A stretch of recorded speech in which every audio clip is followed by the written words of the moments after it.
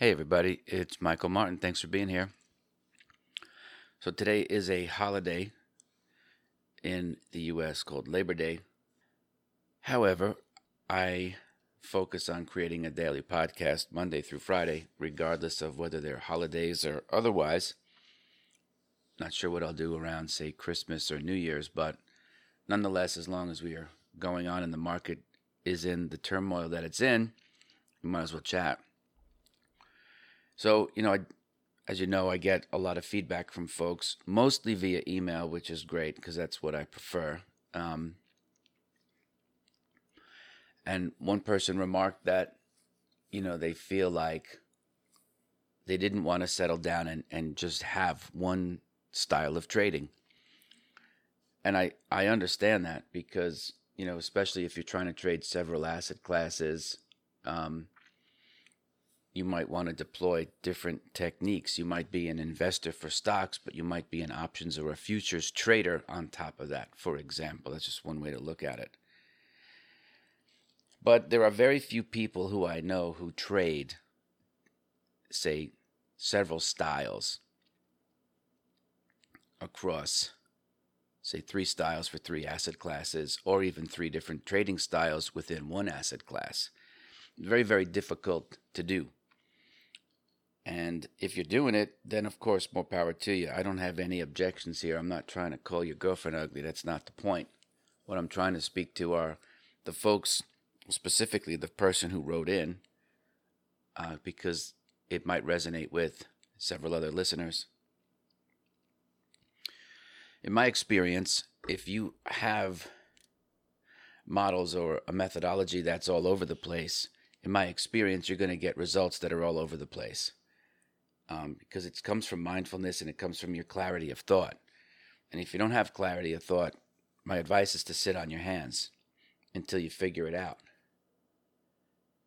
Some people like to say be, do, have. Some people like to think in terms, like I do, of thoughts, feelings, actions. And then those actions manifest whatever your goal is, right? You have to start with the goal. And you have to be emotionally connected to your goals. Because if you're just winging it saying, hey, I want to make $1 million for whatever reason, I don't know why that's such a material number to some people, as if the status makes you a better person. I don't know. But that's the result of something, right? That's not the goal. The acquisition of the money isn't the goal, and it shouldn't be the goal because it's an inanimate number. It's like, I want to be the color blue. I want to be 93 degrees.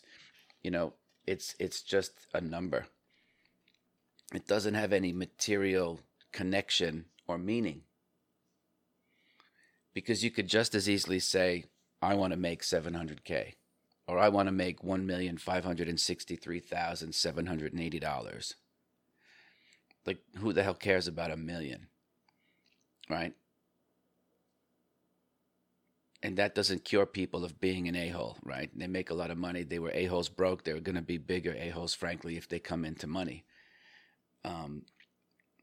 So when you pick your goals, make sure that what you're picking is not the result of the real goal, right? You might see the manifestation of something. Now, someone to attain $1 million or whatever the number might be, there's a few ways you can get there. Could be randomness, could be luck, could be systematized. So ultimately, when you think thoughts, feelings, actions, the actions are the behavior. And behavior predicts where you end up in life. So for those of you just starting out or making a transition from being passive buy and holders to actually trying to create the alpha, you want to think about process and make the process the goal. Because that's the action, that's the behavior. And if you can replicate that behavior day after day after day, and you can do that consistently, right, then you'll likely get those results, which may result in a certain amount of money coming your way. And that's typically what I see with people who are struggling, is that it's not psychological. They don't need any diagnosis. That's all bullshit, and no one cares about diagnosis anyway. They just want to get fixed. So I don't care what you call it. You just have to think about what you want and then set the goal towards it. If you set the goal around your behavior and then make that part of your paradigm, it's pretty much impossible to not hit your goals. Because you don't get, I mentioned this before, you don't get reward for not taking risk. There's no place on planet Earth where you're going to make large percentage gains for not taking risk. And why do I bring that up? Well, because behavior can be risky on a few levels. One, you could be reckless in playing with highly levered instruments, right? Everyone saw the thing in social media where the guy bought a bunch of, call options on the darlings just in time for the market to do the about face, and the guy got smashed. Not sure what happened there. I can't make any judgment calls. I certainly don't celebrate anybody's pain, having been through a whole bunch myself when I was cutting my teeth in my earlier, salad days, right? But you could say there's either no plan, there's no process. You could say there's bad timing, there's bad luck. You can't necessarily say a person was being reckless just because they lost money. But you certainly know how to protect your profits and have a plan. So when you think of having a trading plan, take it away from the instruments, take it away from the style, and look at it as a derivative of yourself. Think of it as a function of your behavior. Don't say, I'm a swing trader, I'm a day trader, I'm a trend follower, I'm a position trader, I'm an investor. Because that's looking at it from the standpoint of a label. And none of those are better than the other. There's only maybe one or so that it could be good for you. The point is to have a good fit. There's lots of ways to make money.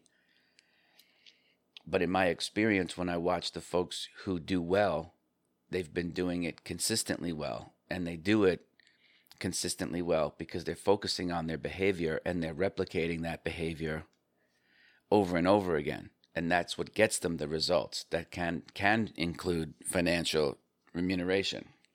So that's my advice there, is to think about the process and how does that process make you feel? What do you think it's going to do for you? The other side of the risk is that if it's new behavior, it might feel weird. Doesn't mean that it's good or bad, but it's different. And different can feel, a lot of times when people try and do something new, they're like, yeah, it's a little weird because I'm doing something I haven't done before. Or I am not doing something that I had been doing that hasn't served me, hasn't given me the results that I look for. So I have to change that. So the first way to kind of fix that is to first take an assessment of it. Are you writing down, or at least being brutally honest with yourself about the things that you're doing and the results that you're getting? Because intentions equal results, right? And we know that environment plays a huge role in how you think and the things that you do. That could be both at home right now. It could be at work, if that's open for you, meaning like you're going to an office, depending on where you live,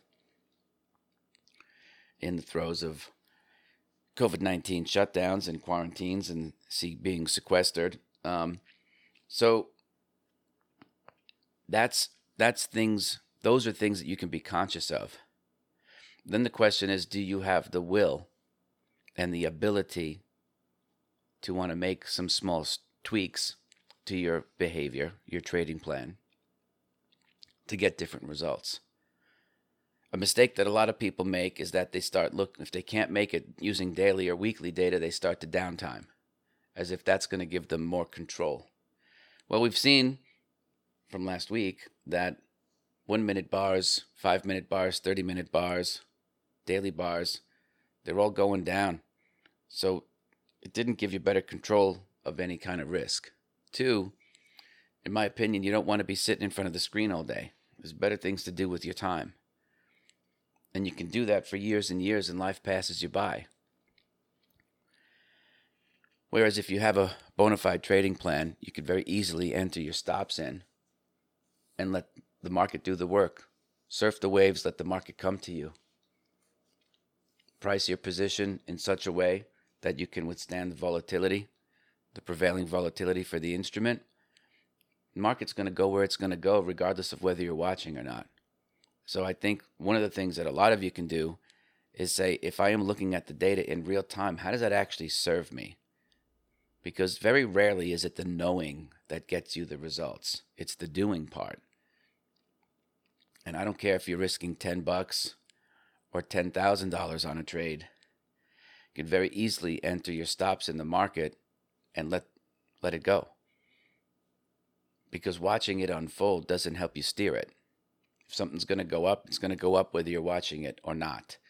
If you're in a trade and you have to protect your profits like we did last week, you can put in your protective sell stops below the market, let the market come to you. It's going to go there whether you're watching it or not. And to be honest, I don't think you need to know in the moment.